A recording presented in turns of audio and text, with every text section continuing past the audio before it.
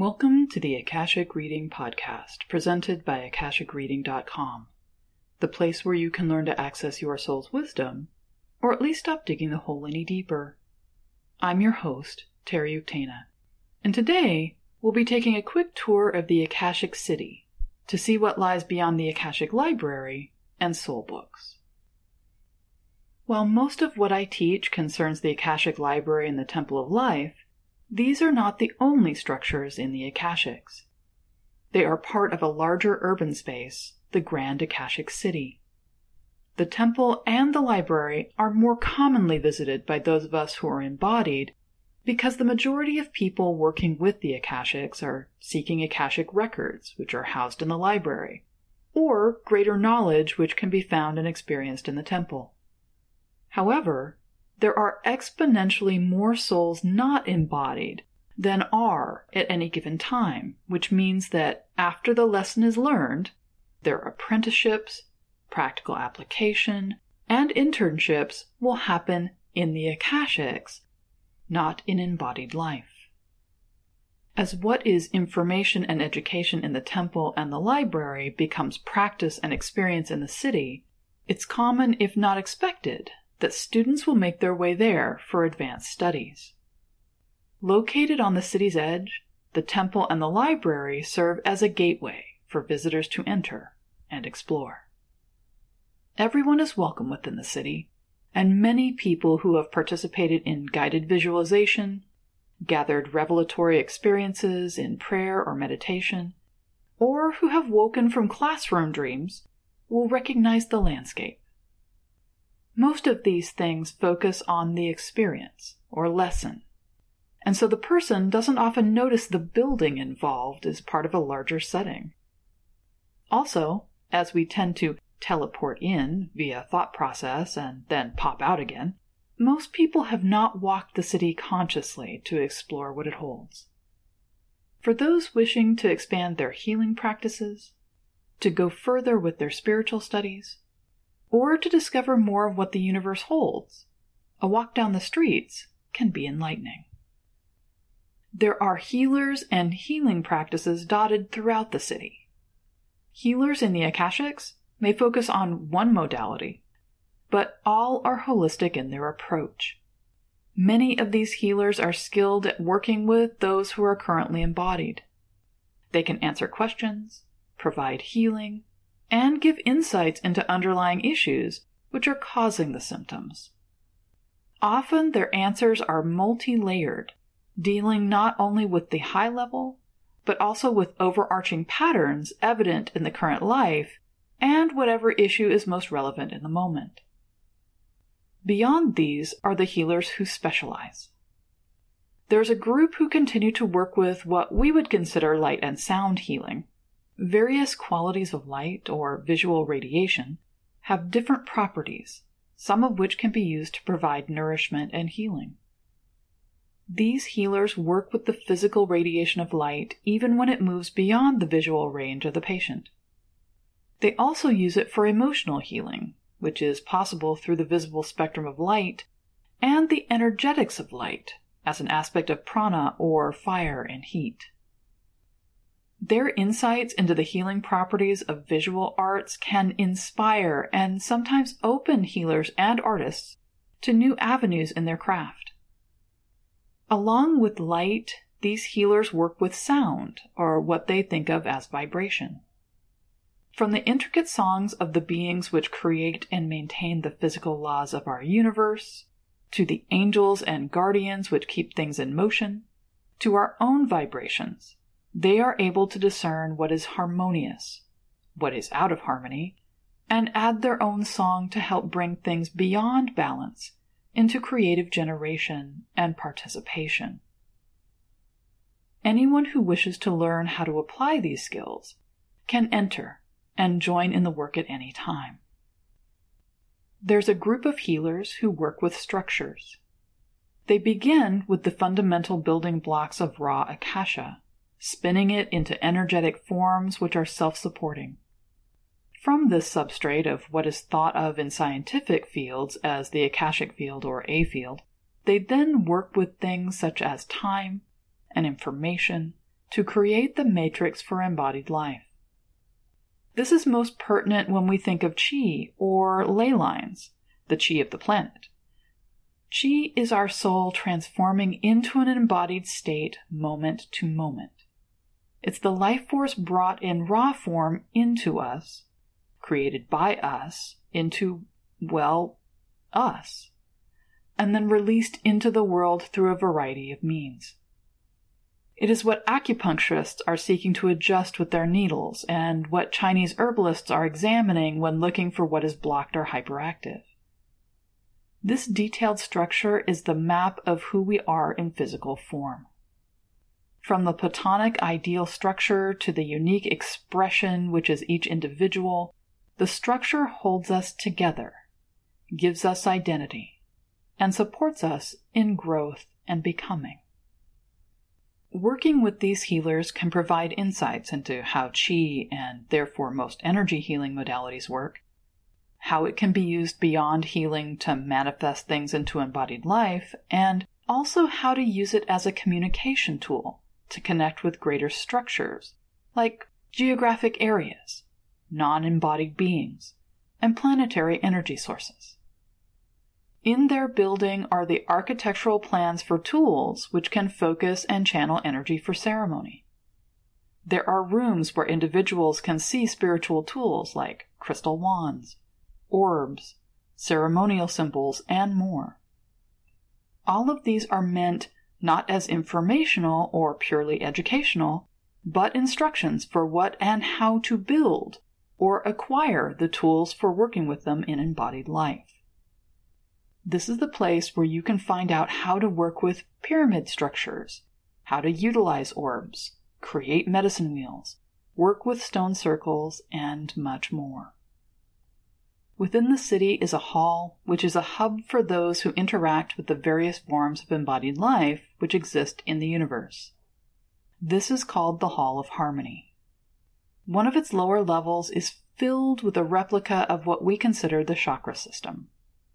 How we understand the chakras is, in general, as energy access points within our embodied form, allowing us to maintain a spiritual life in an encased state. They can be seen as a means to synchronize our physical experience with our soul, creating a fully participatory spiritual practice. They can also aid us in maintaining physical health, or give us access to our true nature as souls, and the wisdom we left behind. However, this is a very narrow understanding and usage of chakras at the purely soul level. Within the chakra level of the Hall of Harmony are what appear to be chakras, glowing balls which vary in size depending on the person interacting with them or the activity in progress. In general, people experience them as ranging in size from that of a compact car to a 20-foot by 20-foot room. Each chakra is both a portal to and source of pure chakra energy. Individuals may enter into them in order to experience the specific chakra unfiltered, can use them as a means of traveling to areas associated with this energy, vibration, communication, or even pull some of their substance away for healing work or meditation. Each chakra is interconnected with all the others, so individuals can walk them somewhat like walking a labyrinth or the Stations of the Cross. There are more chakras than we use in embodied form, and each is represented in this room, which can be interesting to investigate. Those beings who specialize in working with chakras are more than happy to help new visitors explore all they have to offer, including complex interconnections with color, sound, qi, and physical health. Further into the city is what is known as the Healing Complex. This is not a place where healing is provided, but where healers perfect their skills, research new issues as they form, and bring together the experience and wisdom from myriads of specialists crossing innumerable specialties. There are angels who focus on difficulties with dimensional conflicts, souls who function purely through what we would consider mathematics, beings whose sole purpose is the creation of life and life structures, and much more. Just one of the interesting areas within the complex is the space reserved for working with human manifestation structures. This includes individual spaces for each character in the Hebrew alphabet, for each iteration of the symbols within the I Ching, for each rune in the Futhark symbol system, each character in the Cherokee syllabary, and more. Each is a living structure in its own right, with much wisdom to share. Mystics from before recorded time have meditated with individual symbols of this nature in order to communicate with and learn the wisdom therein. This is a place where individuals can come and consciously interact with these structures. This building may seem familiar in some parts to my Kabbalah students, as it holds the white marble room they visit to work with the Tree of Life and the Sephirot. In my class, students work with each Sephirot individually, learning what part they play in the process of manifesting the student, and whatever the student is attempting to create into being. What we learn to call Sephirot are tools which describe and help us participate in converting prana from potential into embodied form through each individual human being, and then moving out into the world through our actions, including breathing and excreting. It is also how fully transformed prana, that which has been informed or is information, is relieved of physical being and processed back into the Akashics through us. For we are as much art as artist in the process of creation. Once the student has traveled the tree from top to bottom, the manifestation route, they are encouraged to return from bottom to top, the wisdom or enlightenment route, in order to complete the circuit and have full access to all aspects of the Sephirot. For advanced students, when they've completed the return trip, the room acknowledges their achievement by providing them with a further level of access. What had appeared to be the Tree of Life inscribed on the floor to create portals becomes three-dimensional, like the chakra level in the Hall of Harmony. The Sephirot then allow the student to begin connecting with them in a variety of ways. This may include a more complete examination of all the Hebrew letters, serving as gates between the Sephirot, filtering and structuring their interactions, to begin interacting with the beings who manage and help support the physical manifestation system, and even connecting with those who manage the infinitely complex mechanisms which allow us to set relationships, synchronicities, and social calibrations in motion. Also within the Akashic City are buildings dedicated to the various beings we consider deities. There are buildings for those we have long since forgotten, those who are currently revered, and for those we have not yet discovered.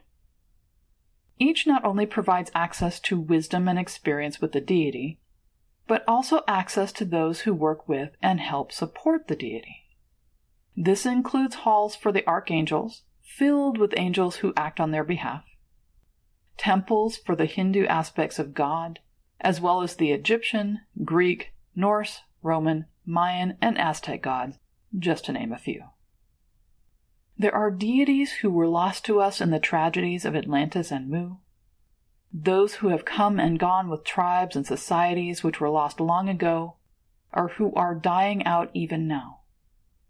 There are deities who do not connect with our current embodied life, and those who work with other types of embodiment.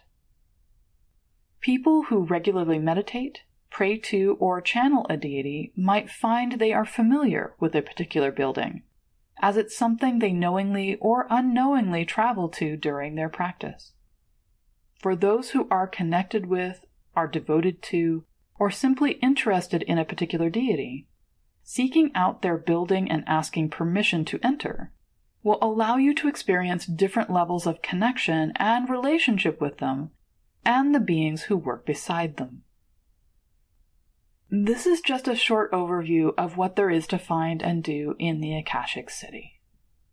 So when you're ready to take what you've learned in the Akashic Library, what you have seen and become awakened to in the Temple of Life, take a stroll into the Akashic City. This is the place of hands-on experience where knowledge becomes practice, which can lead to further enlightenment. And that's all the time we have this week. Next week, we'll be discussing how there's a difference between the sacredness of creating a home rather than having a large box to house yourself and your stuff. That there is a direct connection between the sacred fire as heart of a home and the infinite soul self, which is our own unique light. If you're interested in knowing more, check out my website, akashicreading.com. And if you're enjoying this podcast, please take a minute to show it some love on iTunes. Your comments are also appreciated. Thanks. Bye.